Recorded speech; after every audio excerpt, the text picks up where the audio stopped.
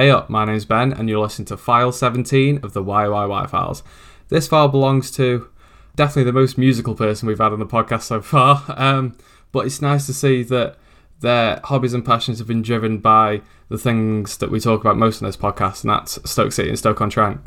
You'll probably know him more by his stage name, Merrym'n, but Bob Moston maybe will figure more about the man behind the musician, am I right? Yeah, more than likely, yeah. Yeah. How are you, mate? You okay? Yeah, I'm good, Ty. You all right? Yes, very good, thank you. Yeah, very good.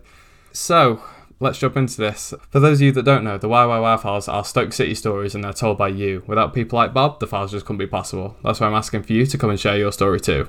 If you want to appear on the show, like Bob and create your file, head to the website and click create your file. That's the YYYfiles.com, or on all social media at the YYY Files, or email the YYYfiles@mail.com. All address and handles have no dashes, no spaces, and no caps in them. So, mate, my first question, as always, why are you a Stoke fan?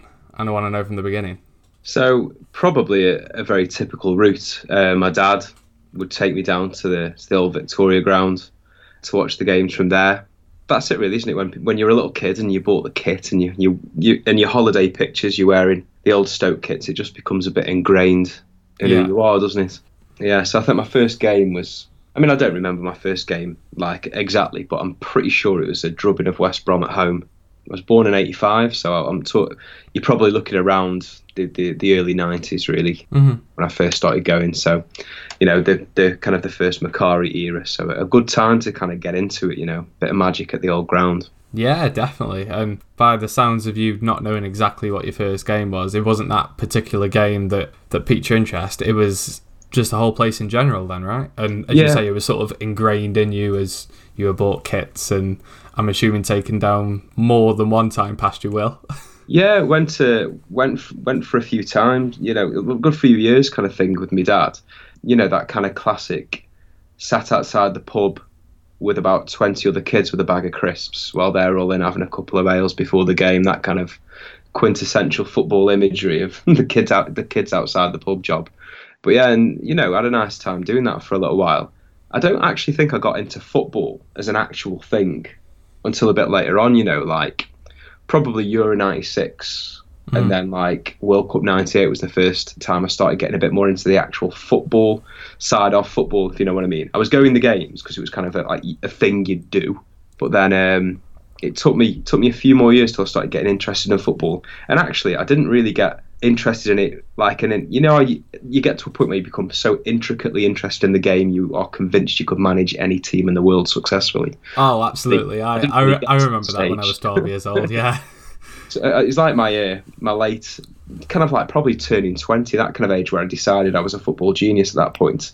But when I was a kid, it was just, it's the cultural side of it, isn't it? You're with your family, you meet with your dad's mates or the kids around, and you go and there's the buzz around the game, and it's all that stuff that really got me interested at that particular stage. I certainly know what you mean. Like, it wasn't the game itself; it was just the feeling of it all. Like, I used to go down with my dad.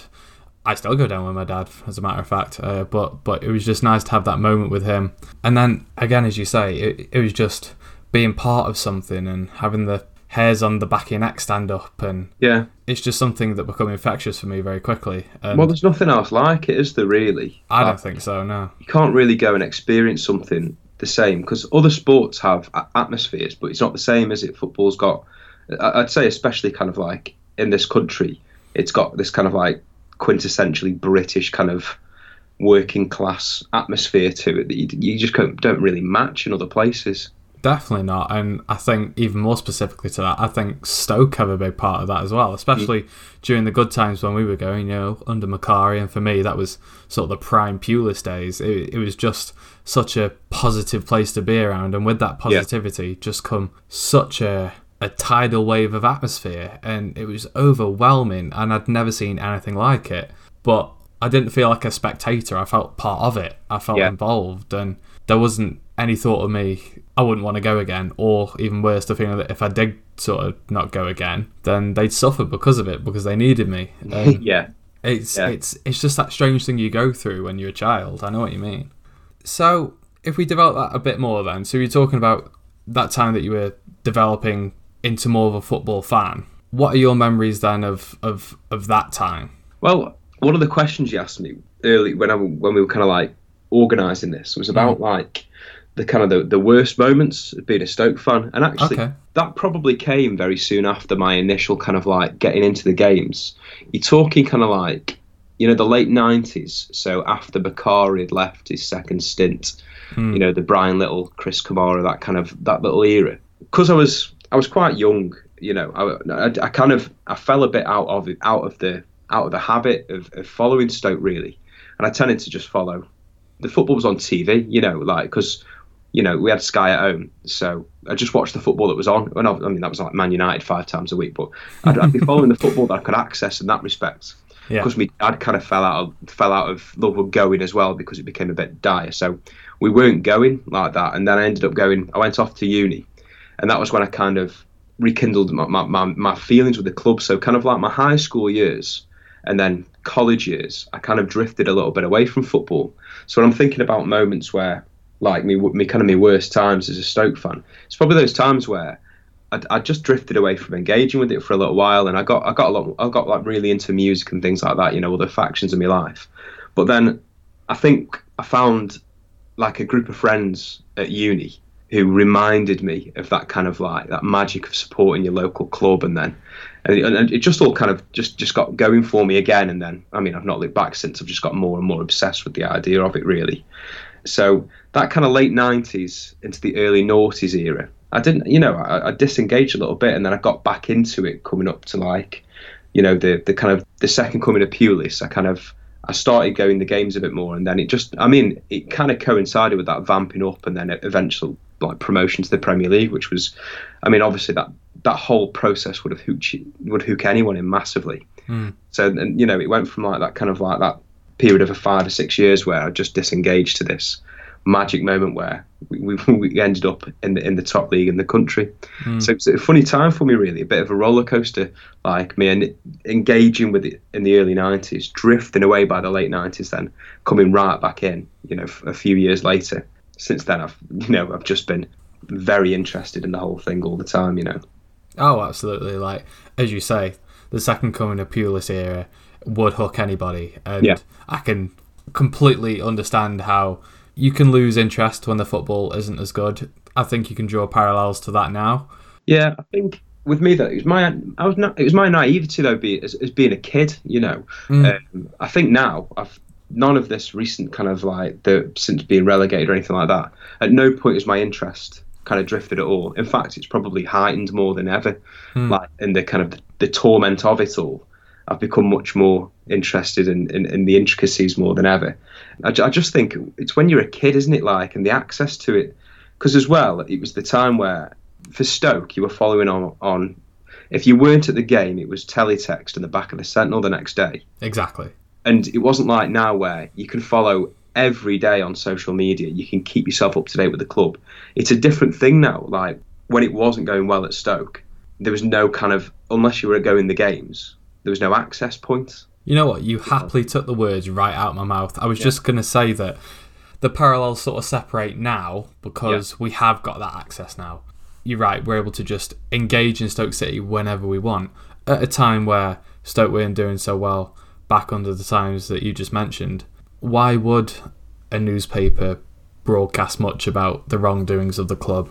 Or why would teletext go on and on about that, Weddington go on about the Premier League and stuff like that? They want to talk about things that are exciting. Times change, and as we're getting more insight into what's going on at the club, and we're all trying to figure out where Stoke City went wrong, and of course we're all given platforms these days on social media where we all get our say, where perhaps then we didn't. Yes, absolutely. And if we're talking in the pub, or if we're talking as we are now, we don't want to be talking about negativity too much. We always want to be talking about the good days. Absolutely. And if they're struggling to come about, then yeah, I can completely understand.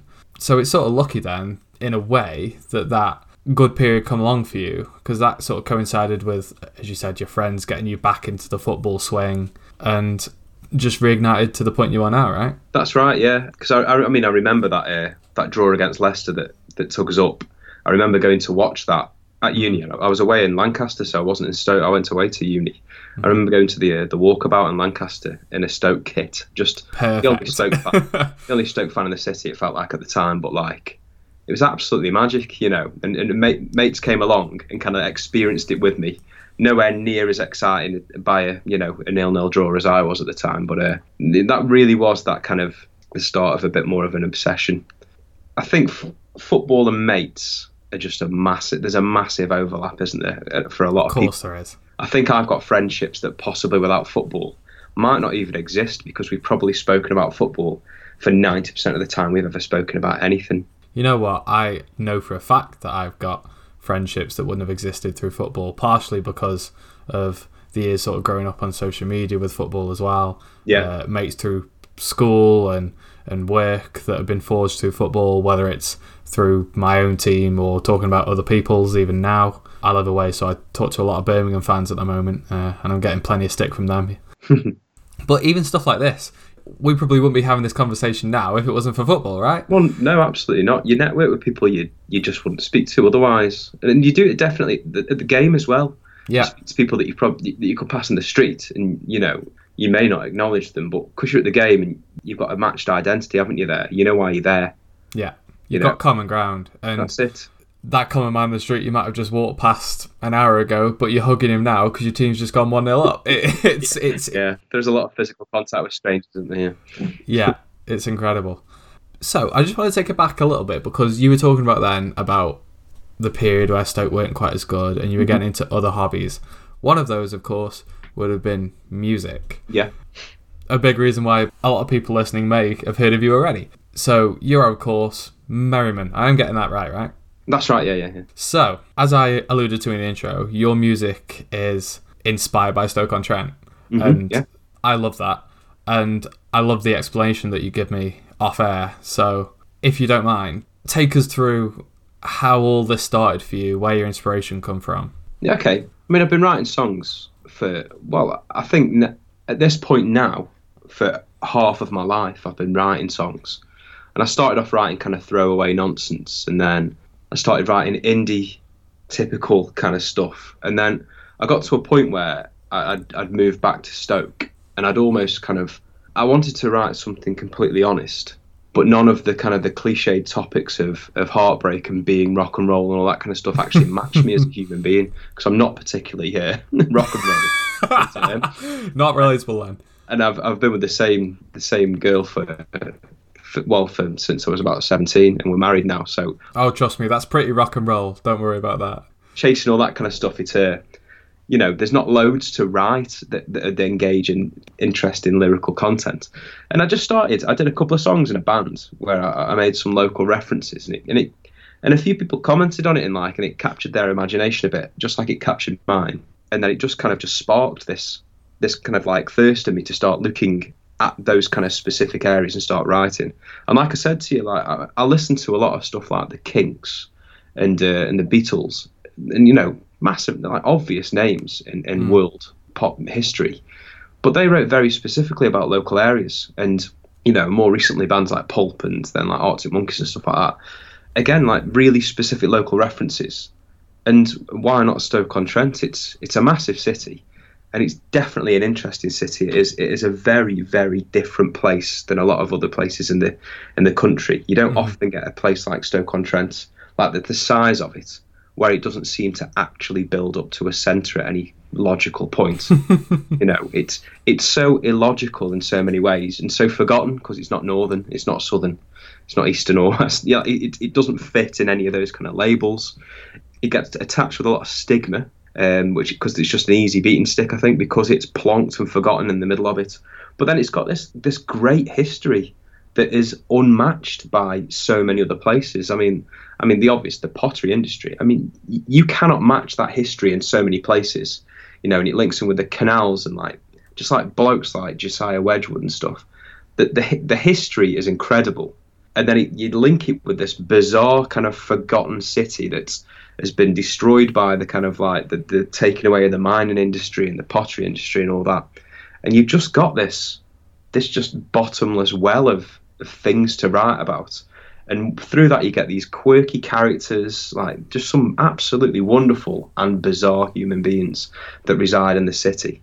And I mean, like me, you probably come across like stories in the Sentinel, and you come upon your online feeds, and they're intriguing. Some of the things you think, what's happened now? What's this? What have we done this time? What's been going on here? And it's brilliant. And it's given me constant inspiration, really. Like, I released an album in the summer and I did 10 tracks for that, and they were all kind of about this almost like this post-industrial decline. But since then, I've been just pooling ideas for new songs. And you'd think now, like, I've released 3 albums. I've done about 40 songs now, but I've got ideas from about 45, 50. They just keep handing themselves to me. And I don't know if it's because I'm looking for them in a different way, but there's just so many interesting little quirks about this place that just seem to just lend themselves to some kind of like creative spark of writing. And I just find it's a great hobby to have, because it engages me with the place I live in a really positive way as well. It's so easy to say that Stoke's crap and living in Stoke's crap, because people say it. I understand why they say it. But for me, like, I went to visit my great uncle, and he lives in like a residential home in Fenton. And after I visited him, I just went for a walk around Fenton for about 40 minutes, just taking pictures of buildings that look like they're about to fall down. And I was well happy. You know what? I think it's really great as well. I just love how you've found something that you really enjoy, and you've turned it into something productive and creative, and something to be able to share that with other people.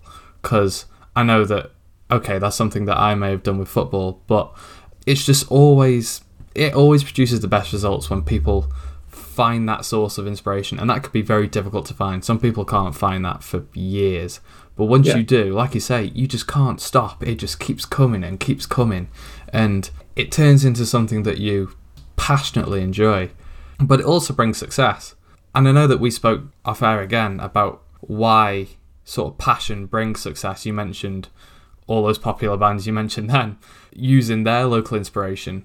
I've got a pretty good idea of what the answer might be, but why do you think that finding that passion brings that success?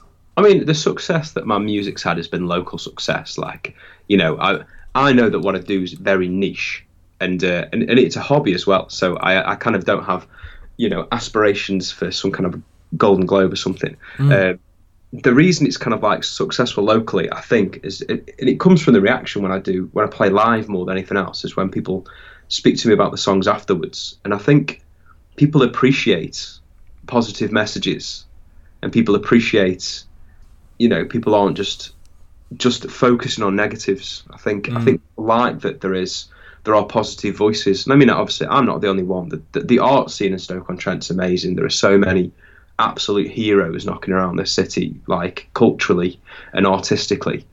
And I think people do appreciate that. I know that for a lot of people, art and music and stuff is an untangible part of the economy. But for me, I just think without it, Stoke really would just sink. There are so many people in all of the areas of Stoke who do engage with it as a landscape and as a source of inspiration. And I think people do appreciate the fact that people are promoting the positives of it. Yeah, those people finding that message in there, a relatable message. And I completely understand what you mean about, okay, your success, it's relative, isn't it? Yeah, of course it is. And it's how you define it as well. You could have success in hundreds of thousands of people listen to your music occasionally, or you can have that group of a couple of thousand people that just love it. And it depends what you want more. And I'm pretty much the same when it comes to this. I do a Stoke City podcast where I interview fans. I know that this isn't everyone's cup of tea. It's a big, long podcast, and it's about something very niche. I know that my mum, for example, won't want to listen to every single one of these. Yeah, of course. And of course you wouldn't. Exactly. No. But along the way, you collect those people, however niche or small that it might be, that just relate with it so heavily and just love it. And that's what I love about this. I don't get the most amount of listens on this podcast, and it's not important to me. And it sounds like the same as me. It's a hobby. It's not something I financially gain from, but it's just nice to have that core group who really enjoy it. Yeah. I get the same with this, and I know how that must feel for you as well. Yeah, and it's what you want, isn't it? Because it's that's genuine as well. It's genuine. Yeah, exactly. You know, people are seeking it out because it's not presented easily either. You know, if people want to listen to my music and people want to listen to this podcast, they're looking for it, aren't they? You know, they're not. It isn't being promoted to them on like, you know, all these expensive advertising feeds or on the TV or whatever. They're looking for it because they're into it. Exactly, and for me, that's just more raw. Absolutely. The best, the same with music. The best music always is the music that you discover yourself. It's not the music that your mates told you about. It's the stuff that you find yourself and you relate to, and you go, "Cool, that just fits with me." Yeah. And whether that's a podcast, whether that's music, whether that's a football team, when it fits, it just motivates you and it changes your mood. And yes, it does. Yeah. Yeah, I'd like to think to some degree, I know how you feel when you sort of create stuff, and it's nice to know that it makes people happy. Yeah. That must be so rewarding for you. Yeah, well, of course it is. Yeah, absolutely. If I put something out and people just tell me that they've enjoyed it, I just think, you know, I've written this song at home and I've recorded it at home in this little room that I'm sat in right now on a shoestring budget, just through a laptop, and I've got people listening to it and they're saying, you know, oh, my kid likes this song, and you know, and I've been asked to like send birthday messages to people's kids and stuff, and I'm like, I live about 8 streets away, mate. Yeah, you can come around to me. Well, don't do that, but still, like, that's it. It's so cool. I was at Middleport Pottery the other day, and I signed in at reception because I was doing something there, and someone came up to me and said, "Oh, someone told me Merrym'n was here," and I'm looking at him like, "What are you on about?" like you know, some celebrity had walked in. I'm thinking, it's taken me 10 minutes drive here, you know, and I've been here about 18 times this year already just for a brew. Like it's a funny thing, really, kind of having like this little niche kind of group of people who definitely know who you are, even though you don't know who they are as well. Sometimes it is rewarding, and it's kind of like, it's dead exciting as well. If someone recognised me and I don't know them, that's just dead exciting for me, because I think, you know, like, this is my hobby and this is where it's taking me. It's really cool. It is really cool, and we were on about forging relationships earlier, and it's just created new relationships through that. I spoke to, well, to be fair to him, a bloke came up to me while I was shopping in the supermarket and said, "You're Ben, right? I listen to your podcast and it gets me through my night shifts." And it's just like, oh, thank you for coming and saying that. Like, I know what you mean. Yeah, it's amazing, isn't it, that? It is. I don't expect praise, and I'm sure you don't either. But you'd be mad to expect praise. Exactly. You'd be mad to think that everyone's going to like it. Yeah. You do expect that. You're in for a shock, aren't you? You absolutely are. Like, if you go into anything like this, any hobby with any definite ambition of getting somewhere with it, if it takes you somewhere, fantastic, of course. Yeah. But you should do it because, not just because it makes other people happy, but something I was just going to come on to then, it must make you happy too. Otherwise you wouldn't be doing it. Music for me is like going to watch Stoke. I can't not do it. Like Stoke at home to Blackburn this weekend, I could be offered something lovely to do, something dead exciting to do, you know, but I feel obliged to go to the game in a bizarre way. Like, I will enjoy it, of course I will, but I feel like there's a part of me that knows there's a game on and feels like you've got to go to that game. You don't have a choice now. It is part of you to the point now where you can't not do it. And it's the same with music and songwriting for me. I know that if I've not played a gig or produced something or done something proactive with the music that I'm making for a couple of weeks, I start feeling it. It starts bothering me. It's like a summer without international football. You're like, what do I do with myself? What do I do? There's a massive part of my brain that is completely void because no football is there to be discussed or whatever. You know, I love it, but it is at that point now where it's just part of my existence, and I'm happy about that. But I don't know what to do without it now. You know, that's the thing. Like, a lot of people struggle to find their purpose in life. Some people find it through their job. Some people find it through the people that they meet. Some people find it through all of those. Some people find it through their hobbies. Yeah. It's just nice to feel like you're contributing to something bigger. And it must feel for you that you're sort of contributing to Stoke-on-Trent. I'd like to think in a little way I am. And I'd like to think that the more I do it, the more of like a tiny little legacy you kind of leave behind of a snapshot of a time, a bit of a time capsule for people in the future and that kind of stuff. And yeah, I think that if everyone in Stoke-on-Trent kind of pulled together with positivity, it would make a difference in a funny way. So yeah, I do feel like I'm doing my tiny little bit by, spreading the good word. The positivity's got to start from somewhere, and no matter how many people you affect, whether it's few or hundreds, like, as long as you're spreading the message. And I was on about success and reward almost. Your music's, of course, been tied in with Stoke City too. Yeah. I'll give the example that a lot of people will have heard this podcast through the Wizard Dribble, right? And of course, one of your songs is now the theme tune of the Wizard Dribble podcast. Yeah, which is really cool. Yeah. Which is really cool, right? It is. It is really. These are the things where I'm just like, get in. That's amazing. Yeah. Those little things are so exciting. Yeah. Just, how did that come about? I can't remember actually. I can't remember who got in touch with who now. It's because like you say, you make so many contacts through the football that I'd probably engage with the Wizard of Dribble on kind of like Twitter or something in advance, and then we just spoke about something, and then it just came about from that. And I quite often say to people, if you need a bit of music to stick on something, by all means, stick my stuff on it, because it's there, and it's a lot. If you're doing local creative stuff, go for it. You use it. It'll be great for everyone really to just scratch each other's backs. But it's dead exciting because I listen to that podcast, and when I put it on, it's exciting. It's weird at the same time because one of the songs will come on at the start. And, I don't want to be that guy who's listening to his own music because it is a bit, I don't know, I find it strange. I always find that when I've recorded something, I try to never listen to it ever again. But it's exciting to know that through their audience, my music's being played and little bits and bobs like that. Because they tag me when they put the podcast out on Twitter. Yeah. And I get the tag, and I feel like I'm part of this podcast, even though, like, I've never said a word on it.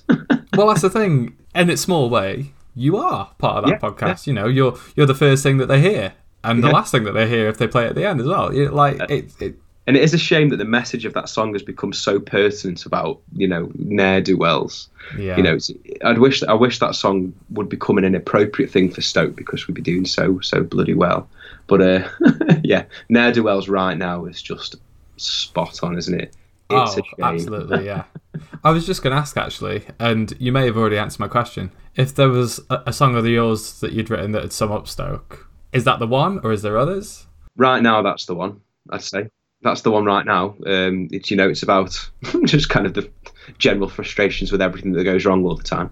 But I've got a song. There was a song on my second album called The Old Vic about the Victoria Stadium, or the Victoria Ground, of course.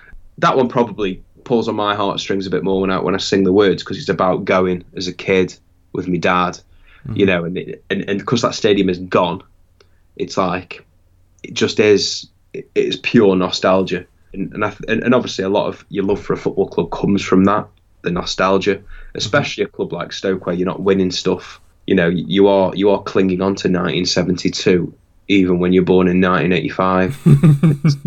Like that nostalgia in the song. That one probably links to the club much more explicitly.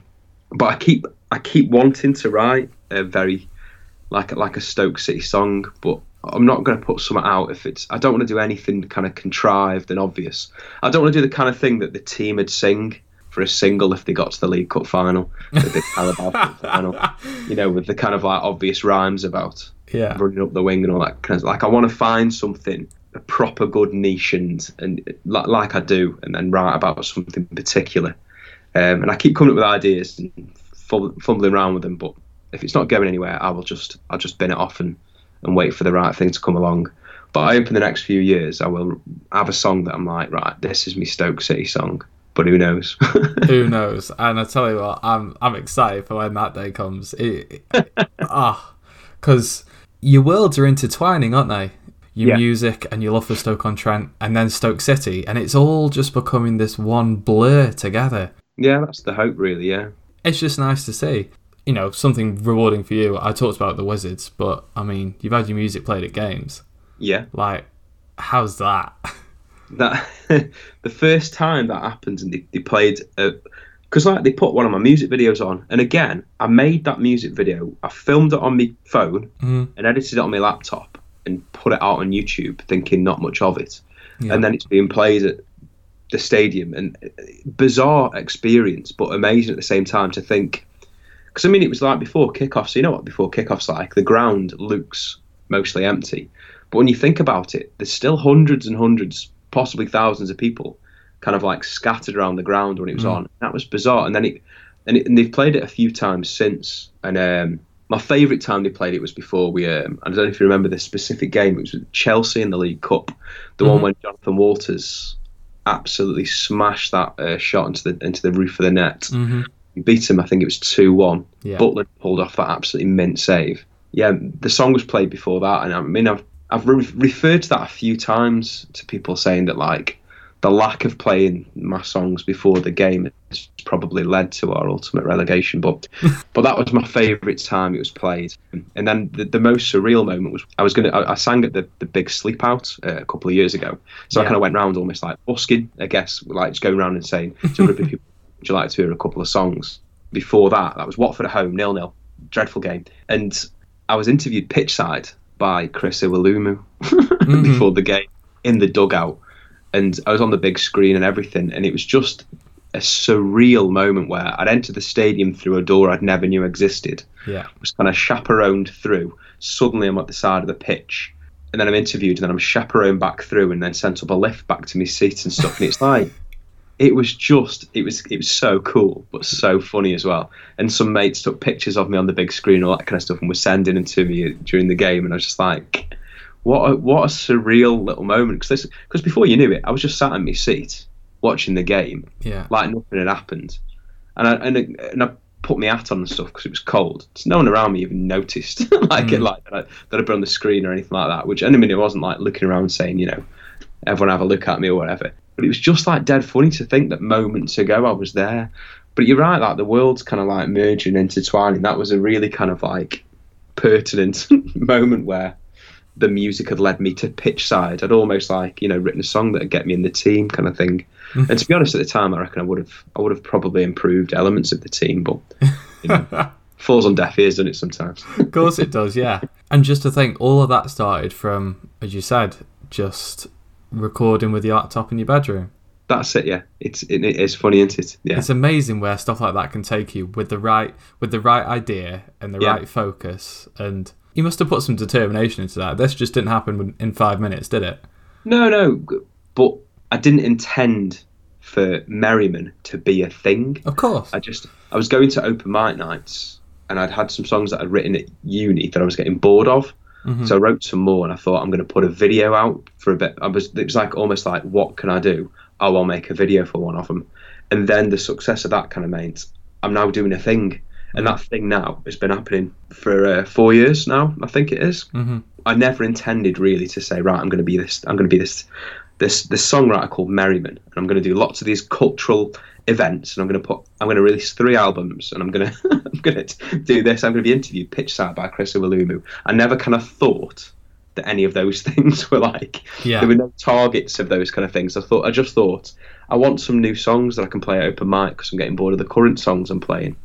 And it just kind of snowballed, and it's been great. It's just great fun, And it makes it all the more rewarding when you didn't expect these things, and then they happen anyway. It's even better. It's great, and I think it's such a great story. I think it's just reward for the passion that you've got for the place and broadcasted that to people. Like, you've clearly got the passion because you've done it in other areas. Because one example of that is you've written for Dot Magazine. I've spoke with Bunny. He's a lovely bloke, and he runs a great mag. Tell me how that come about. So I know Bunny. So I work at school, and his kids did go to the school. So we kind of had a tentative link through that, and then there was another link with Lee Hawthorne, the other writer, who was married to a friend, kind of like one of those tentative kind of links. And so I was knocking around doing bits and bobs, and Bunny just like kind of got in touch, and he just said, "Do you want to write something for the mag?" Because I like writing.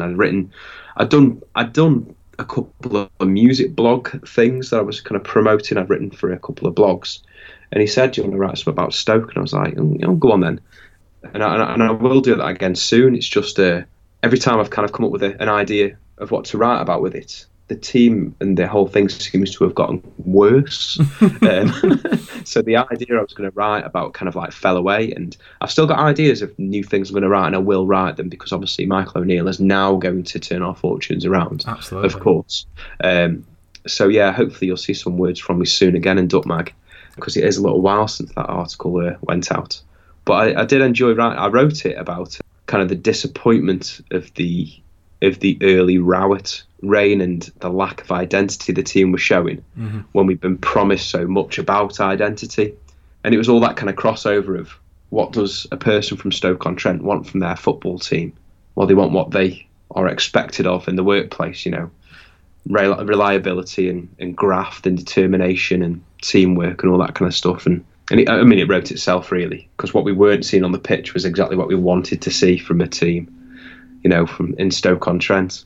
But yeah, the world's overlapping. Yeah, writing for Duck Magazine's been great fun, and they did a feature on me more recently where I kind of like I was interviewed by Bunny about kind of like this in a way about my life as a Stoke fan, but slightly different questions and stuff like that. But yeah, it's funny how it all overlaps. But like you say, when you're passionate about something in your local area, these things are going to overlap. It's inevitable. Of course they are. When you live and breathe it, and they're all under the same umbrella, of course they're going to overlap, especially when you mention mutual friends as well, whether they're forced through work or whatever, or they're forged through football, they're going to happen. I mean, as I say, we wouldn't have forged this relationship if it wouldn't have been for football. So absolutely, yeah. There you go.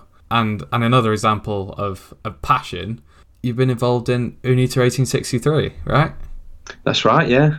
So when we were relegated, I'd gone to Stoke for about 10 years in the same season ticket. I sat next to my uncle, and my uncle passed away in the last season in the Premier League, and I kind of like I sat on my own really for that season because I kept the same seat, and I knew the people around me as you do, but then because like it was a bit of a flat kind of experience on the pitch as well as kind of like off the pitch, my uncle not being there and stuff. Like I found it quite tough actually, like the whole thing. And then I saw that there was a group of fans saying, right, we're going to start this new corner. We're going to start a fan group, and it's going to be about positive mentality. It's going to be about singing and what have you. And I thought, right, I'm going to take the punt and I'm just going to move on my own. I'm going to get a ticket bang in the middle of it. I'm just going to hope for the best, because a lot of my kind of like closer friends around Stoke either aren't Stoke fans or do stuff like, like bizarre things like play cricket and, things that you can't get your head around. So they don't come to games regularly. So the season ticket thing with like a friend that I kind of like and I see regularly wasn't really an option. So I thought I'm just going to land myself in it, but I'm going to make myself part of it as well. So that's exactly what I did, really. I promoted this stuff on Twitter and Facebook and stuff a lot, and I got in touch with them, and I was like, here are some ideas for songs and lyrics and things we could do, and I turn up at the game and meet with them there, and I hold some of the banners and flags and stuff like that, which obviously there's a lot of mixed opinions about fans holding flags and stuff and being, faux European ultras and all this kind of like hairy stuff. When you do anything positive, you're always going to get your critics, which is, I just think it's dead good fun. Like just seeing how people get angry over people wanting to have a nice time and stuff. But you know what? It's been a bit of a saviour for me really, because I've met in that corner. At this point, I'd probably say there's a good 20 odd people now who I can speak to before the game, speak to during the game, speak to after the game, who, when I was back up in Block 2, there were a couple of people that I knew, but I kind of, everything had fallen apart a little bit for me up in Block 2 in a way. So it's really been the saviour for me attending the games. So Unita 1863 has been mega for me. I mean, it's been a bit of a funny one really, because there was all this. We were the big spenders in the Championship when we went down, and we had this young up and coming manager, and we were going to turn things around. It's going to be dead exciting, and then it wasn't. And then we got Jones in, and it was going to be the same thing, young up and coming manager, and it's going to be dead exciting, and then it wasn't.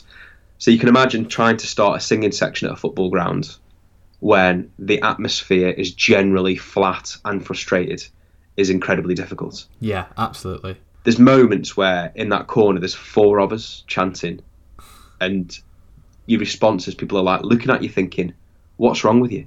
What are you doing? This is garbage. And we're thinking, yeah, we are 3-0 down at home to Leeds. This is garbage. And we are chanting Nathan Jones's Red and White Army. And we are nowhere near an army. No. But we're having a nice time. And there's been some real moments where, like positive moments with positive results, where that corner has been absolutely brilliant. Like away, kind of like away game atmosphere, people all over the place. And it was the game against Wigan with Juffy's last minute winner. That was brilliant.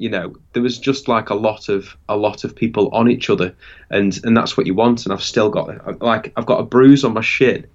It hasn't even gone to like a bruising colour yet. It's just still kind of raw, and we're it's Thursday now, and I'm waiting for the bruise to come out, so I know it's about to be over, because obviously we're going to beat Blackburn. It's going to happen again.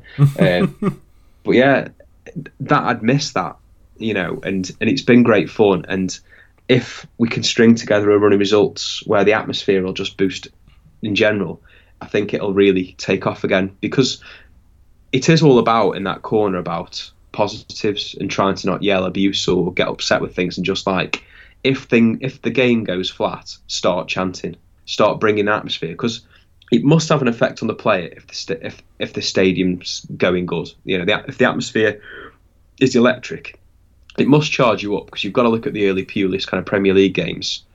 The atmosphere was sucking the ball into the net. You knew we were going to score at the end of the game. It'd be 0-0, and you knew we were winning that game because of the atmosphere. There was just something about how that ground felt. Do you remember that Man City game where Delap got sent off for that tackle on Sean Wright-Phillips? Uh-huh. And the ground was so angry. It felt like it could have just literally either imploded or exploded. It just felt. And everyone was just on the edge of the seat in so many ways.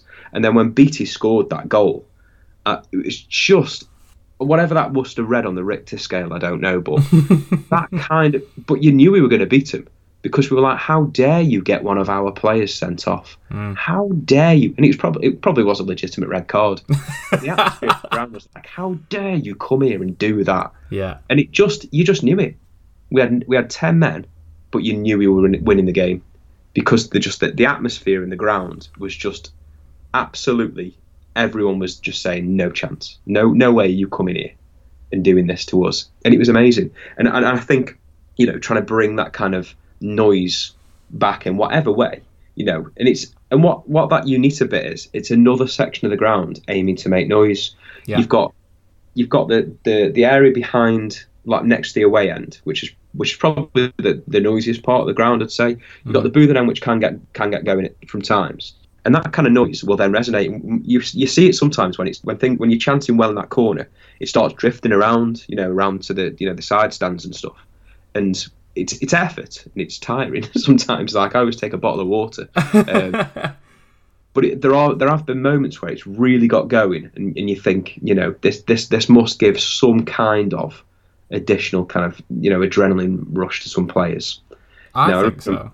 Yeah, Tom Edwards, when he scored that goal last season, I feel like we kind of chanted him to shoot, chanted him all the way up the pitch, and because we were right behind him all that game, But I think it'll take time, yes. As anything like this does, and it'll have more open critics than it will people who say it's great to start off with. But I know that being part of it, it's been great so far. It's been good fun.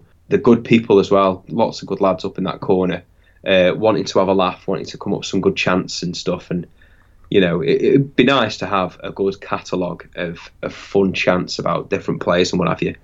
Just need a bit of a run of results, so more people get into a singing mood, I think, is the key. It's very difficult to try, and I spoke about it on the podcast before, about trying to break the vicious circle. It works both ways, because you mentioned when it was going well, the fans were singing, and when the fans are singing, the players do well, and it keeps going and keeps going, and then eventually something breaks that cycle, as it did under sort of Mark Hughes and a couple of seasons ago, and that broke the cycle, and look where we are now. And it's almost the opposite. It's very difficult to get the crowd going because the players aren't playing well, and then they can't play. But when James McLean was absolutely clattering through Wigan players, it was coming back. Stoke fans like nothing more than things like a player furiously pressing the ball. I don't think as a group of fans we're necessarily after fantastic tricks and incredible goals Never. and silky skills. What we want is for the opposition goalkeeper to feel like he's going to have his legs broken if he doesn't get rid of the ball very quickly. And we're all just going, come on! Like that, I feel like that gets the people out of the seat. A good aggressive press more than anything else. And we had that against Wigan. Those spells where we were absolutely at them at every moment. Yeah. Winning a ball in the air, that gets a massive reaction off the crowd at Stoke.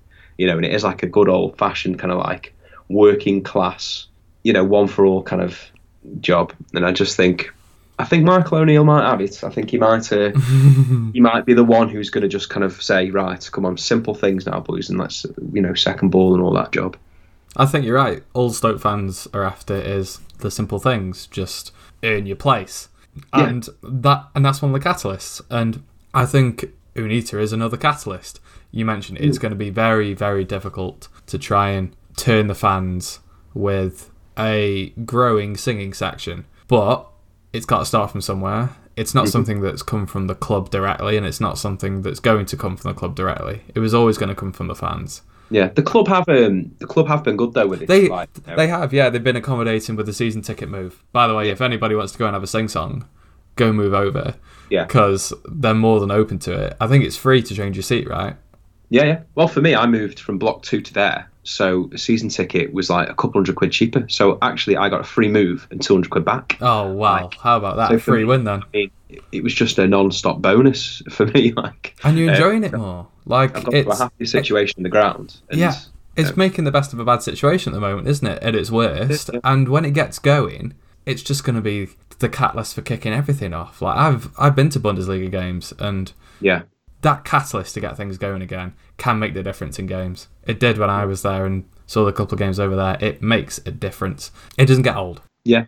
It always gets the crowd going. The same way that a strong tackle gets the crowd going. Yeah.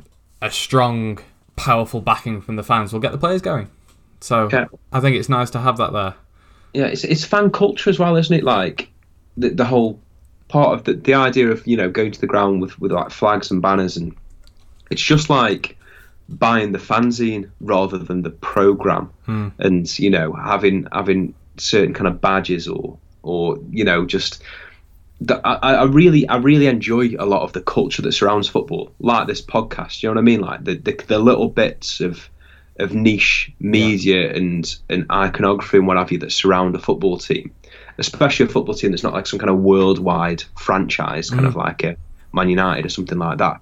And I think that the whole idea of the Unita thing that buys into that niche fan culture that really appeals to certain types of football fans. Yeah, absolutely. Certainly appeals massively to me because, like you're saying about the Bundesliga, I find that kind of stuff quite intriguing.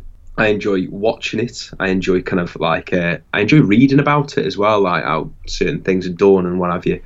And I think over time, Unita could turn into something that's quite interesting. Like there's loads of talk of different things behind the scenes with what can be done, but I think the form of the team has kind of stalled the process, especially when Nathan Jones joined and we made all those signings and we were thinking, right, we're going to have a season of really good fun now.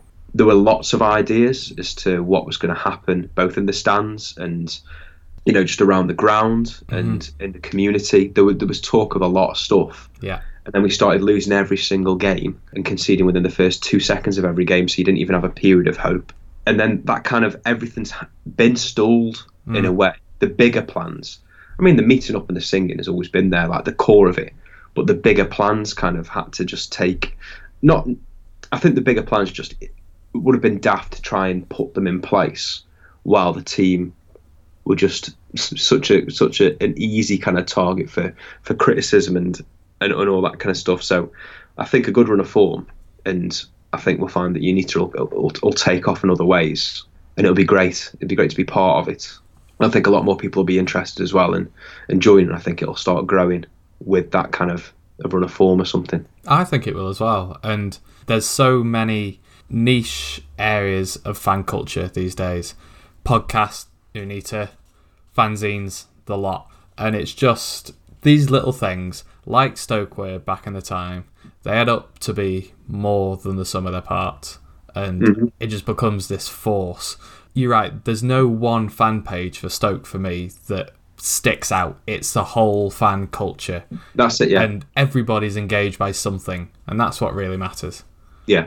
And I tell you what, and speaking about more of the sum of the parts, let's go on about and talk about some of your favourite players. Let's go for the Fowls FC, eh? Okay, let's do it. Right, so, Bob, I would like you to run through your ultimate Stoke team of past and present. Ideally, this is one goalkeeper and then two each of centre-back, full-back, midfielder, winger and striker, but plenty of people have broke the rules. Don't worry if you haven't got that. If you can give a reason for each one, that's great. Anyone that isn't in the team gets a vote towards the main team, which you can find on the website. You can nominate subs as honourable mentions if you'd like. So, if you don't mind, take us away with goalkeeper, please, mate. Okay. I will say I am playing 4-4-2. I'm not messing around. I am going very, very straight with this. Okay. Thank you very much. So, my keeper, I'm going to go with Tommy Sorensen. Okay. I think he was one of the first, when we were promoted into the Premier League, he was one of those first kind of like big, reliable names that we brought in that kind of made it feel like this was a big step up.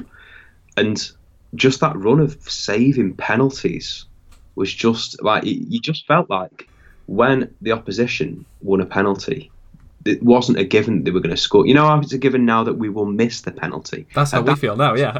At that point, it was like, you've won a penalty, but, you're nowhere near scoring it because we've got Thomas Sorensen in goal. Yeah. And then the passion he showed, there's that iconic image, isn't there, of him jumping on Beattie. Yeah. And he looks like he's about to, like, literally just eat his head. He was a really great pro and, and a good keeper, he was a big part of that FA Cup run team. So he gets my vote as number one. So my centre-back pairing, my first centre-back, I'm going to go with Michael Dewberry. Okay, I think he's our first mention, actually. Yeah, because the biggest reason is because I like the idea of being in the crowd and shouting "Doobs" like that. Yeah. So that's my number one reason, because I think that's even more satisfying than Hoof, Okay. But that kind of period of Stoke City history where they were becoming quite a difficult team. They were a difficult team to follow. I felt that because he was a recognised name and he had pedigree, he was an engaging presence and a player that people recognised and a player that people talked about. And he was a good pro as well, massive presence, big tackles, big headers. And he might not go down in Stoke City history as one of the greatest centre-halves we've ever had. But for me, in that particular kind of like period of time, he was a name in that team that resonated with me. So he's my first pick at centre-half. My second pick has appeared quite a lot. He'll be wearing football boots and not flip-flops because he'll be absolutely lambasted by my captain. But it's Abdoulaye Faye. Oh, nice. That season, and every Stoke fan knows what I'm on about straight away, don't they? That season, that first season, yeah, I have never seen a defender play like that before or ever again. He was mint. He would not clear the ball. He would collect the ball in a very precarious situation and dribble it out. He was a ridiculous player. And he'd score goals, Newcastle away, for example. There was something about that. It was the unique element of how he played. Because he was phenomenal as well. The defensive thing, like he wasn't there to be beaten. I can't, you can tell by the way I'm almost stumbling over my words because I've not seen a defender like that before or since. Because we've had players like Shawcross, Huth, etc., who have very much been excellent at getting rid of dangerous situations. And Faye created the dangerous situation himself and then came out of it. He wasn't someone who would just clear his lines. And he was a footballer. He was a centre-half that excited me. And normally those players aren't there to excite you, are they? They're there to alleviate the danger and give it to the exciting players. So that's my second centre-half. Good choice. At right back, I'm going to go with Andy Griffin. I think Andy Griffin was, for a very long time, he was an incredibly stable, reliable presence in the team. Obviously, captain. He came up to the Premier League with us. He was a massive part of that promotion team. And I don't think we've had a right back of the same kind of pedigree for a very long time, really. I was torn between him and Hofkins. One with Griffin because I feel just as a character, I what he brought to the team. I was torn between those two for a long time, but I've gone with Griffo. Griffo is a good name for a Stoke player as well. Griffo, Yeah, it is. He's the kind of guy who's on the ground with you, isn't he, Griffo? Yeah. that's my right back. My left back is Clive Clark. I mean, for me, I remember him more for the Autoglass Trophy win than anything else. And I just he was another left back I thought of really good pedigree. And we have struggled as a club for so long with having not just good fullbacks, but with actually having fullbacks. It's been a long time. Like we just for years seem to have not had proper fullbacks. Because Danny Higginbottom was a centre half really, and then we had Mark Wilson, and now we've been playing James McLean, and now it's Ward who's an actual fullback, but obviously he's had to come out of his fourth retirement. It's Clark for me. When I look back at my kind of history with Stoke, he stands out as being one of the best, most reliable, most sensible kind of like left back choices, I think, for a solid team. So that's why he gets the nod for me. And again, Clark was captain as well, wasn't he? So I've gone me back four are all massively captain material and did captain the team at times. So that's my back four. So my midfield, centre mid, yelling at Abdoulaye Faye constantly is Glenn Whelan. Yeah.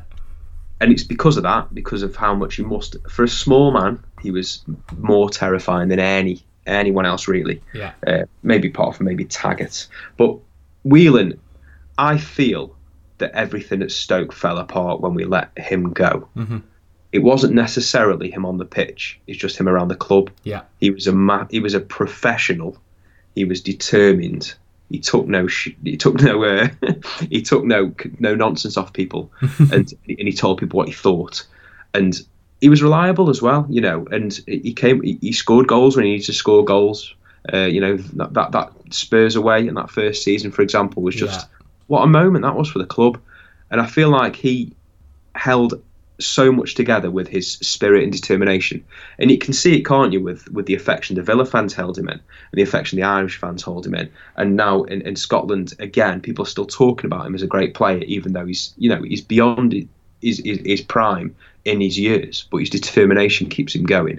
I just think he's such a brilliant, determined, reliable character. So you'd have him in your team, of course, in your team. And then I'm going to put him next to him, but he'll be more advancing as a Graham Kavanagh. Great passer of the ball, reliable central midfield player as well, which you've got to be reliable. They can't go missing. So he was reliable, good passer of the ball, came up with an important goal or two. Autoglass Trophy, refer to that again. He was a threat, but also a very kind of like calming presence with the ball at his feet. You've got to have someone knocking the ball around. And Zonzi is an obvious call for saying a centre mid that can do that. But I'm thinking for me, in my lifetime, Kavanagh probably contributed to a trophy win that meant a lot at the time. My wingers, left wing Matthew Etherington. I mean, he was incredible for us. Absolutely brilliant. Goals and assists. I mean, he must have been over the last 10 years. There have not been many better out and out putting a ball into a box wingers in the Premier League, really. I agree. That little spell we had, especially the FA Cup run, that kind of time for us. He was incredible. He was so fast. He could pick the crosses he put in. And I mean, we had some big blokes in the box as well. We'd have Sidibe or Fuller or Kenwyne Jones. And then people like Beattie who knew where the goal was as well. And having someone who can put a ball in like Etherington just meant that a team would have to constantly deal with crosses, which must be the most difficult thing to deal with probably as a defensive unit. Decent crosses from a player with incredible pace. And he just scored some great goals as well. And I think he was unexpectedly good. How good he got I don't think anyone was going to call that. So he's my left wing. And then my right wing, because he could play anywhere when he was fit, is Peter Hoekstra. Just because his skill and ability when he was on the field and like fit was just above and beyond anything else you could see on the pitch.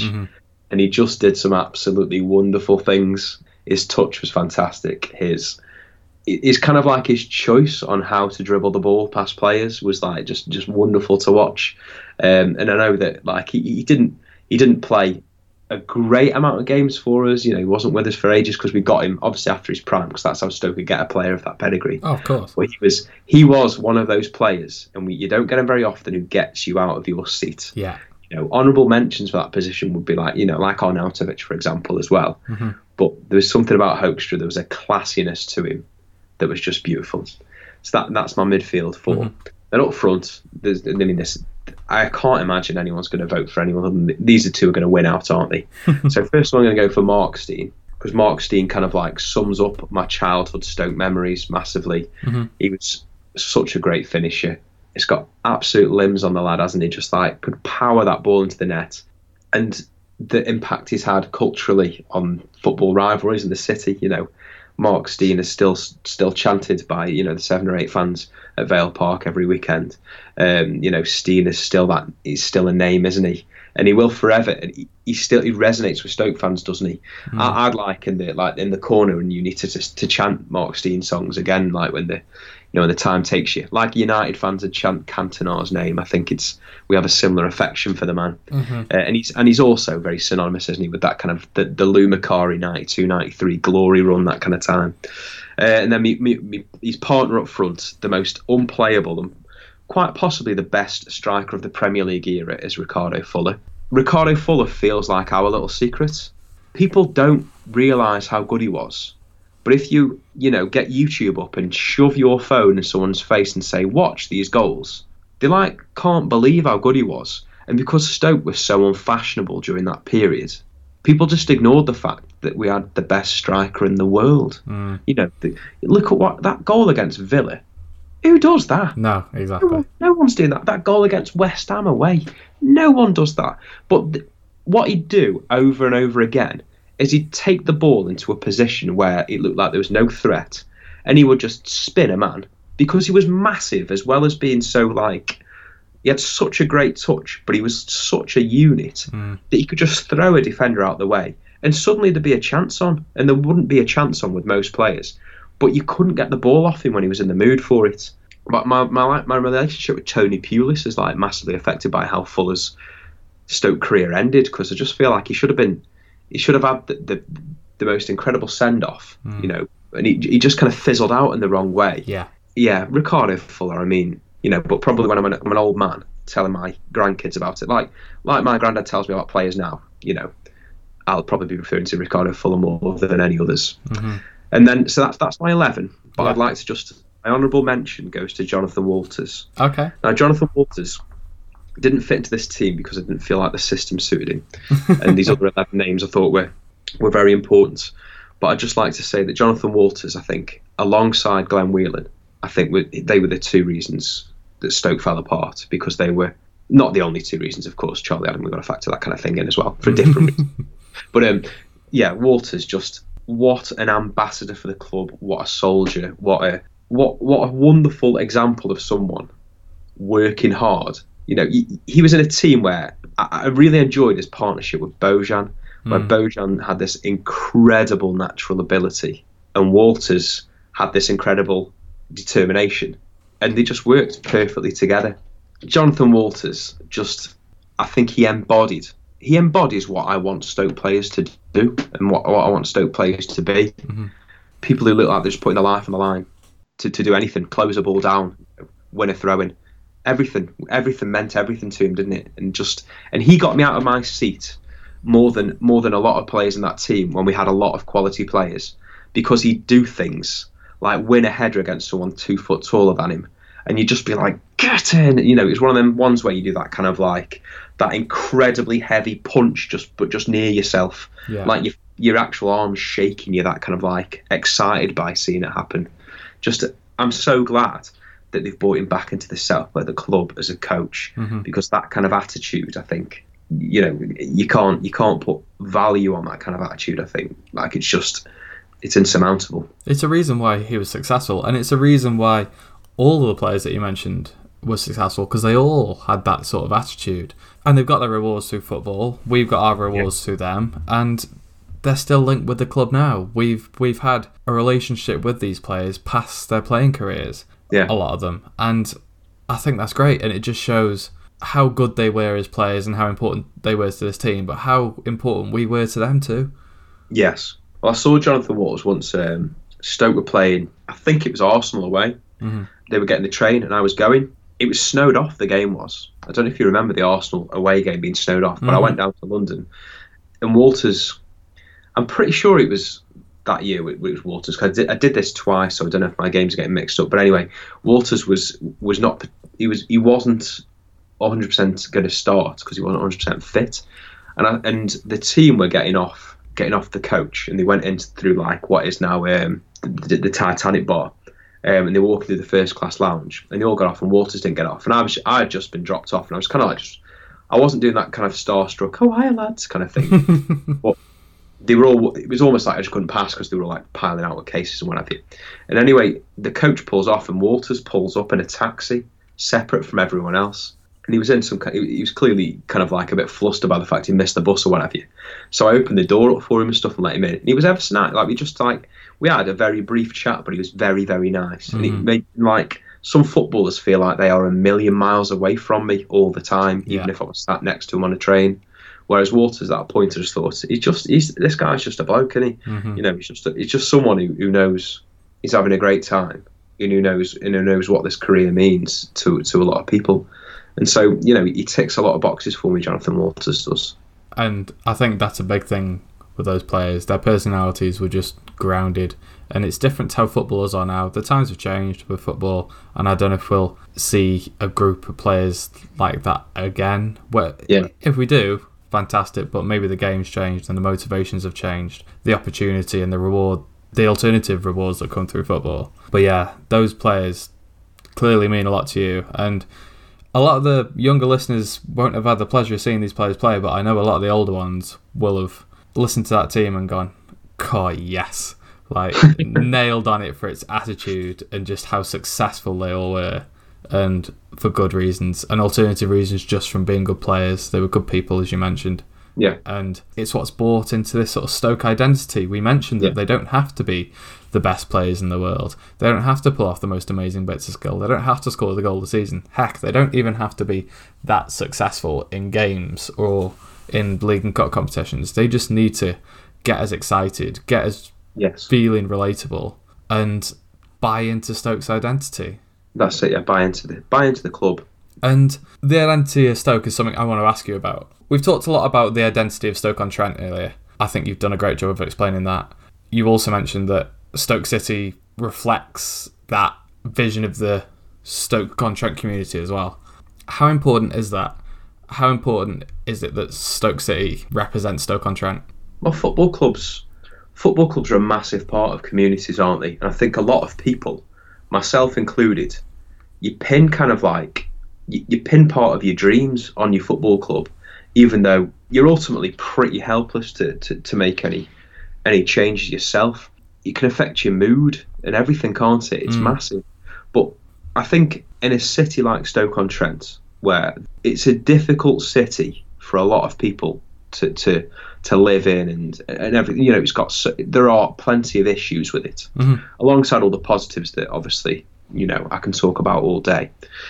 But that football club, it presents an opportunity for a lot of people to have something on a Saturday to look forward to get involved and to feel part of a community, to let loose a little bit, to see friends, to see family. It's massive. I mean, I don't really, like my uncle, I didn't see him too much outside of football, but then I saw him every other week, you know. So I did see him constantly because of that. And my great uncle in the residential home in Fenton, you know, he's at an age now where conversation's quite difficult with him, but not about football, because we can just find that common ground in football because the club means so much to the both of us. It's always there. And it's the same with my granddad when I go see him, because we're generations apart and, you know, he's getting on his years and we live very different lives. A common grounding point for us are the fortunes and largely misfortunes of Stoke City.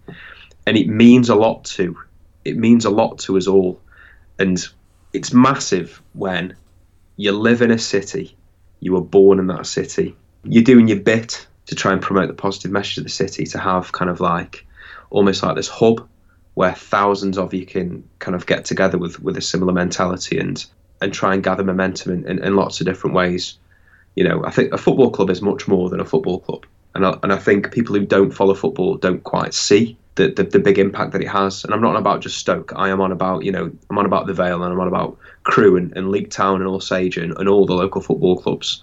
You know, they are massive for local community in so many ways, and massive for the city in so many ways, because they provide something that is an untangible community and elements of hopes and dreams that other elements of life can't provide for you as easily. the tragedy of Stoke losing that Premier League status meant that it disengaged, I think, a lot of potential generations, not generations, but like a generation or so, because they're at an age like I was when I was kind of like, 11, 12 years old, where, you're looking for a bit of glory, aren't you, and all that kind of stuff. And, and I think a lot of kids will see this through with us, this current period, because of a family and because of their own desires and their own kind of like affiliations with the club, of course. But yeah, I think in answer to your question, it is this football club, just like a lot of football clubs, are a lot more than just 11 players knocking a ball around. A lot of people can argue that that's all it is, but I would argue that it's a lot more to a lot of people, especially in a place like Stoke and many other cities around the country. And it brings people close together, as you just mentioned. Something I want to make a bit of a point of, really, is something you just mentioned about your relationships with your grandparents, and you mentioned about how you used to sit next to your uncle as well, and your dad got you involved. Yeah. Football and family, synonymous, I think. Absolutely. That's what you said earlier.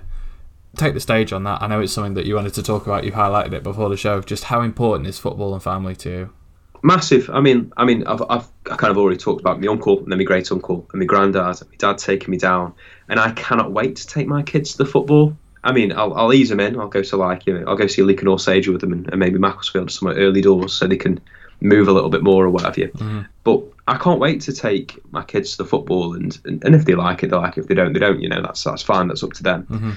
But you see it around the ground. You see parents and kids and brothers and what have you, going to the football together, and friends that will meet up for that only time over that fortnight because they work away or they live other sides of the city or the county. It is massive in that respect, and it can almost keep a family together in different ways, can't it? Because it gives that kind of unique opportunity to meet up and have a common grounding of conversation that can be away from anything else. It's got a bit of escapism, from kind of difficulties and all that kind of stuff. And it is absolutely massive, football and family, because it's where you start. You'll pass it on. You almost make it genetic, don't you? In the way you do that with your family. And I think it can just bring about a great enjoyment. I know I go around to my in-laws every other Sunday, and they have the football on, and whatever's on, it's common ground for everyone. Who's into it, and the conversation's just there, and you're just talking away. So you don't have to find your other niches, because football presents such an opportunity for connection and conversation, and because it's such a big part of British culture as well. You've almost always got it there. A new person joins the workplace. If you're into football, then the conversation's there, isn't it? Yeah. And it's just like that conversation then will forever be there while you get to know everything else about them as a person, in a way. And it's just a quick start, isn't it? And it's just so important to have that kind of thing. It's almost like a social tool, isn't it? And within a family, it can be mega. Yeah, and it's a stage for opportunity as well. I mean, like with stuff like this and Unita and Wizard Drivel and Bear Pit, Still Loud and Proud, the lot of them, right? Even you with your music. Do you think that you see a lot of similarities in yourself and your own ambitions with Stoke-on-Trent and Stoke City? I'm talking about that hard work to get stuff done, and it pays its rewards. Yes, yeah, I certainly see that. Certainly see that with me in the city, and it's what I hope to see in the club. I don't know if I see it in the club as much at the moment as I'd like to see it. I think we might see a bit more of it over the next couple of months.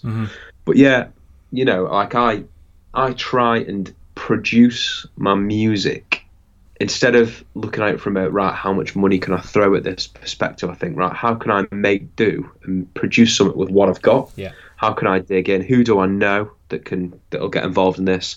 How can I work together with? Like at the moment, I've got a little project that I'm doing called Live from the Six Towns, and every month, pretty much, I'm performing one of my songs live in a location around the city, and I'm working with a local filmmaker each time. And the idea is that I'll put a video out, they'll make a video, they'll promote me, I'll promote them.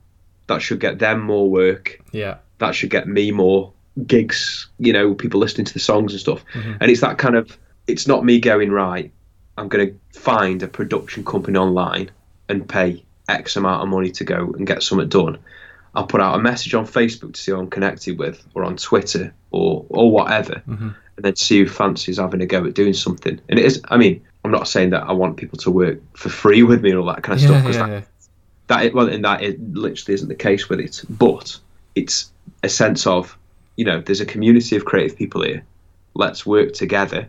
Let's promote stuff. My music was used last year, I think it was, maybe even earlier this year, with a collection of photos. A photographer called Gareth Copley-Jones had produced a series of photos of all the bottle kilns in Stoke-on-Trent. So to promote that series of pictures, he used one of my songs in the background. So both of us will benefit from that, and little things like that. Like the Wizard of Dribble thing, they know now, like with my theme tune in there, I'll promote that podcast. Like I would have said, listen to this podcast, kind of like in conversation, but knowing that I'm part of it, I'll actively promote it in a different way. Of course. They'll be actively promoting me in a way because I'm there as well. And I think that's a very Stoke-on-Trent mentality that you've got to have. It's like, we've got to be in this together. And that's what I want from the club. That's certainly how I kind of go about what I'm doing creatively, and that's what I want the city to do. And I think big factions of the city are doing, to the best of their ability.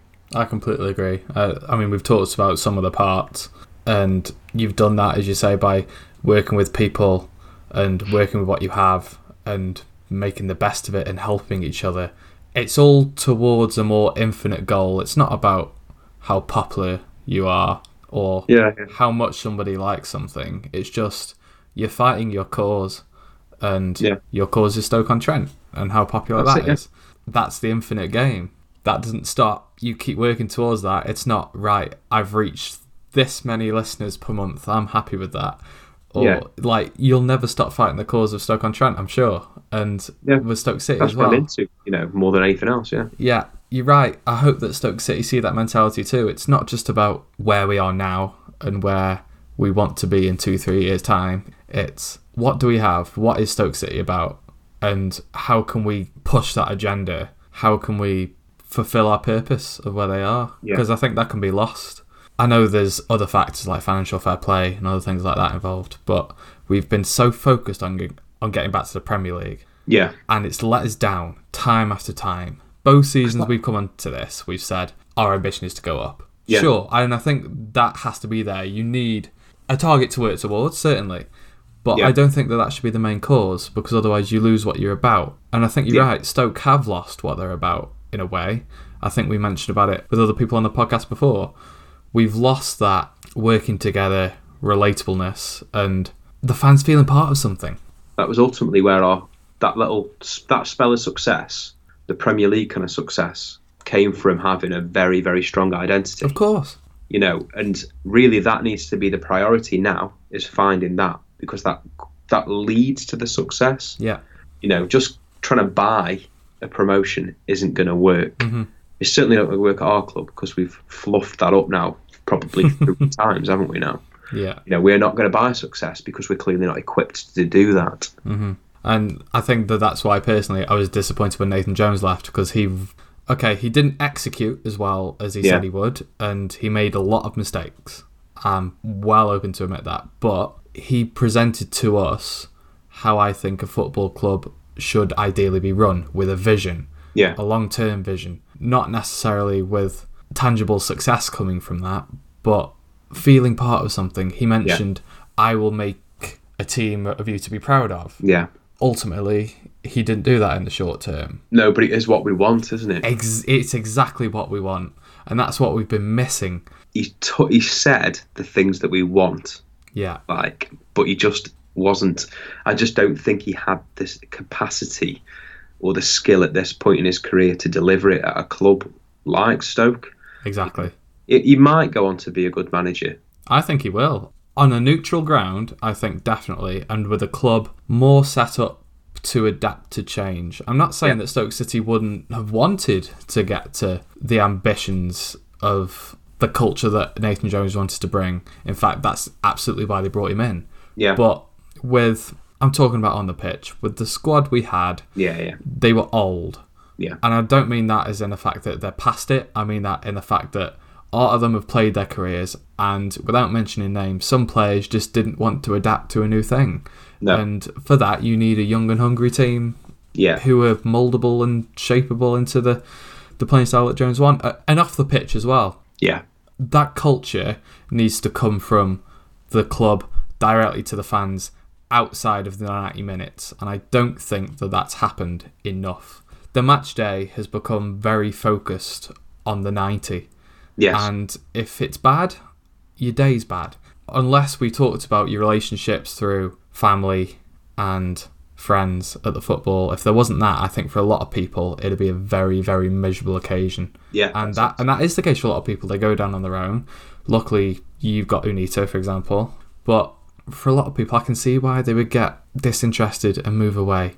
I feel like even if we were in the position we're in now, but the club felt like home, which it doesn't at the moment. It doesn't feel like home. It doesn't feel like it represents Stoke-on-Trent enough for me. I think that that's still the ambition of the club somewhat, but I think the way that football's changed hasn't helped with that. Yeah. And we've become much more corporate and need to survive and thrive in the short term than look at what we have now and build for the long term. Yeah. It's tough. We've mentioned a couple of things, and we mentioned a couple of things on other people with this podcast before about how Stoke can get its identity back. You mentioned Unita and things like that. How else do you think Stoke could get their identity back? I think a lot of it's gonna come down to what we're seeing on the pitch, and it'll resonate. I think you just need a manager who's going to say, right, let's get the right personnel on the pitch who will kind of put the desire in that we want to see, that will lead to the results. And I know that's like me. I'm saying that like that's easy, and not easy, because obviously, if it was easy, someone would just do it, wouldn't they? Exactly. It's clearly a very difficult job, but I think that's the starting point. But then I think as a fan base, I think pulling together and thinking that. I think if the fans could think like in a wider scale that we could have an impact, I think that would be a real positive. Because if you're paying your money and coming to the games, you've got every right to do whatever you want to do in the game. As long as it's not inappropriate. If you want to come along and not make a noise and just criticise, then it's your right, and of course it is. Of course. I think if everyone thought, if there's a patch of the game where Stoke aren't particularly playing well, we're all just going to start singing or chanting or encouraging, I think that I'd make an impact. Like as untangible as that kind of thing is, I think it gives a bit of an adrenaline boost, a bit more inspiration, a bit of confidence, and I think that could be a massive thing. And also, if they started playing my music before the games, we'd be like that little spell when we beat Chelsea in the League Cup. So, oh god, yeah, that needs to happen. Yeah, but that's just obvious. That's just I don't understand why that hasn't just been happening. I think it's because it's too obvious. Yeah, maybe that's it. Maybe people are overthinking it. Yeah, if people they'd have gone, well, if we play Merrym'n before the game, then it might just people will expect to do well because it always does well, you see. So they don't want to potentially tie you in with a game where we lose perhaps, and they're like, oh no. Well, it wouldn't be my fault, would it? And there'd be. Well, actually, no, because we'd always win, so that would never happen. It's a good point. So there we go. We got the solution. How to fix Stoke's identity. Play Merrym'n before the game. That's it. Yeah. And I'll tell you what, I think we're at the point now where we've said a lot of what we wanted to say. Yeah. So we're at a point where we can wrap up. A question I've been asking everybody, and it just relates into what we've been talking about there then. If you had a chance to fit in at Stoke City, if they offered you a role somewhere, and you can be the number 9 if you want to, where would you like to fit in at Stoke City, given the chance? Do you mean as a player, or do you mean as any part of the club? Yeah, any part of the club. You can be on the pitch if you want to, but a lot of people want to be the physio, a lot of people want to be involved with the social media, a lot of people want to be the kit washer, which is interesting. Well, I think I would quite like to be some sort of, if I could be some kind of like cultural ambassador. Ooh. And if I could use the club to promote local culture around stuff like, schools and local areas, and do a lot of little events and all that kind of stuff, I think I'd be good at that, to be honest with you. I feel like I'm suddenly drifting into an imaginary job interview here.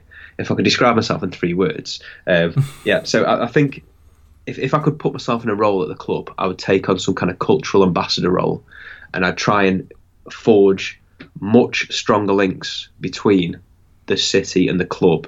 As in, I wouldn't be playing kind of like throwaway American pop hits before the game. I'd be playing local bands and appropriate local band songs for the right kind of mood and atmosphere.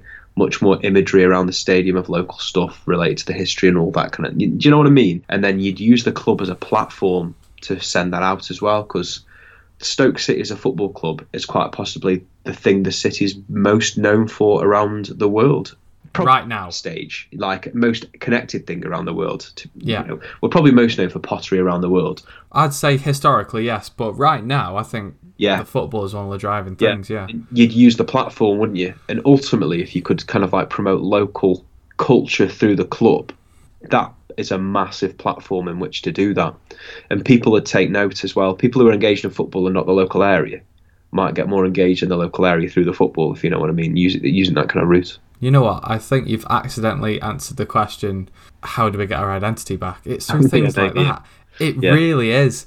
And I just love how you take everything back to its roots with Stoke-on-Trent and Stoke City. And you just know what it takes to find the identity and embrace it. You've been doing that with everything that you've done, like with your music and promoting that through Stoke City and writing for Duck Mag and Unita, everything like that. I honestly find it remarkable and motivational. I really do. I'm not just saying that. I think it's great that you're so passionate about something and have an effective way of communicating that passion. And I think that's great. Cheers. Speaking of which, is there anything else you want to say, discuss, any shout outs you want to give? If I'm going to shout out, I'll shout out Unita and, get yourself in that corner. When the good times come, I think that's the place to be. Shout out to Duck Magazine.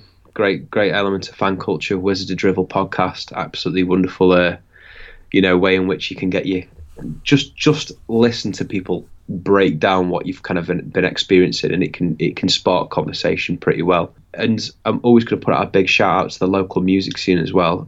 Stoke-on-Trent, if you don't know about the local music scene, there are loads of really good little venues that put on free gigs with original local music all the time, all kind of genres. If you're into metal, if you're into more like urban hip hop music, or the kind of stuff I play, which is kind of like indie and folk and stuff like that, at your doorstep almost every week, the Glebe, the Artisan Tap, little places like that. There's so many amazing opportunities to just go and then have a beer and watch some local music, and that's another lovely way of experiencing local culture. Local poets, as well. There's loads of good local poetry, local art, little cultural events. I just encourage people to engage with it if you've not had a go before. It might not be for you, but music, art, poetry, all that kind of stuff around the city is brilliant. Stoke-on-Trent's a creative city, and it is thriving behind the scenes. If you've got to go looking for it a little bit at the moment. But that's my big shout out. Get involved in that kind of stuff. There's plenty of people now who I see who are punters, come to watch local music. They don't play, they're not in bands, but they know that at least once a week, probably 2 or 3 times a week, they can go and watch a gig for free.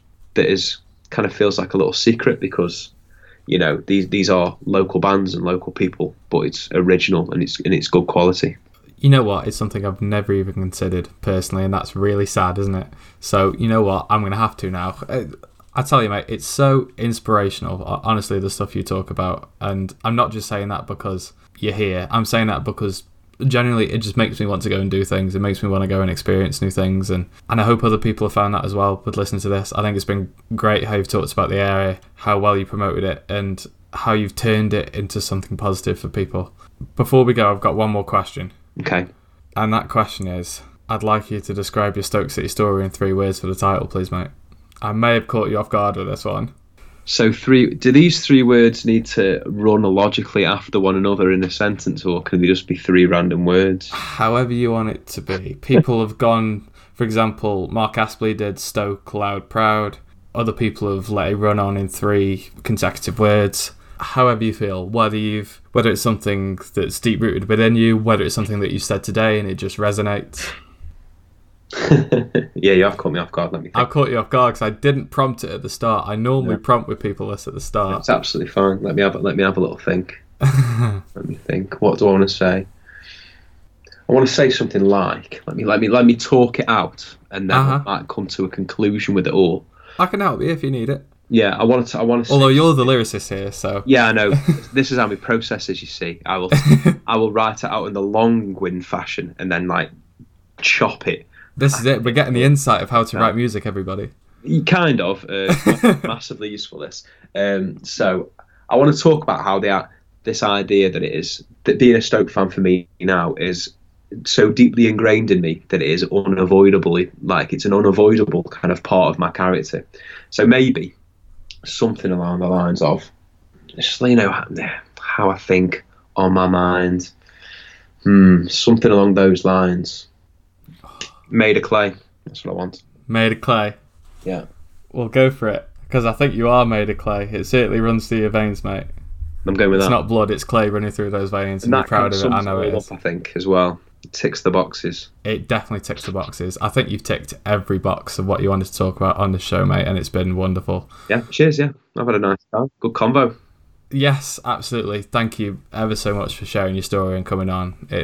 Honestly, it's been really great for me to talk to you, and hopefully for people to listen to as well, and they found a bit more inspiration for promoting their area.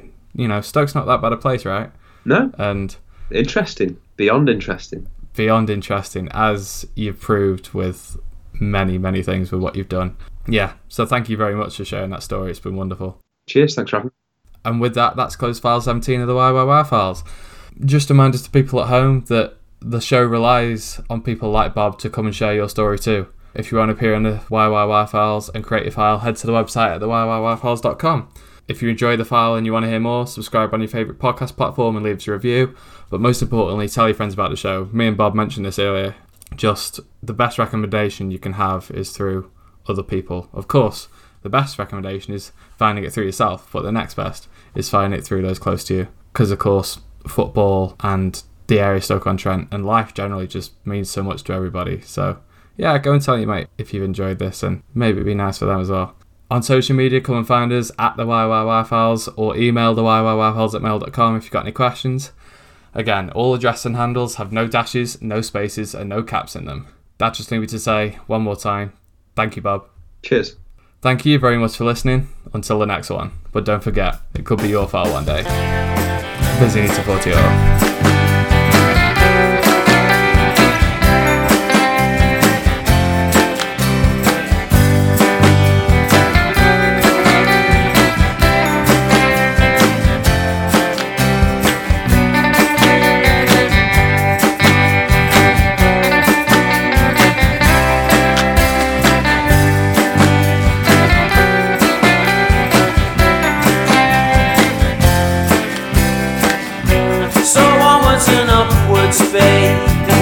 Far away from the wild goose chase. My shoulders are so rigid lately, you think I've been wearing a neck brace.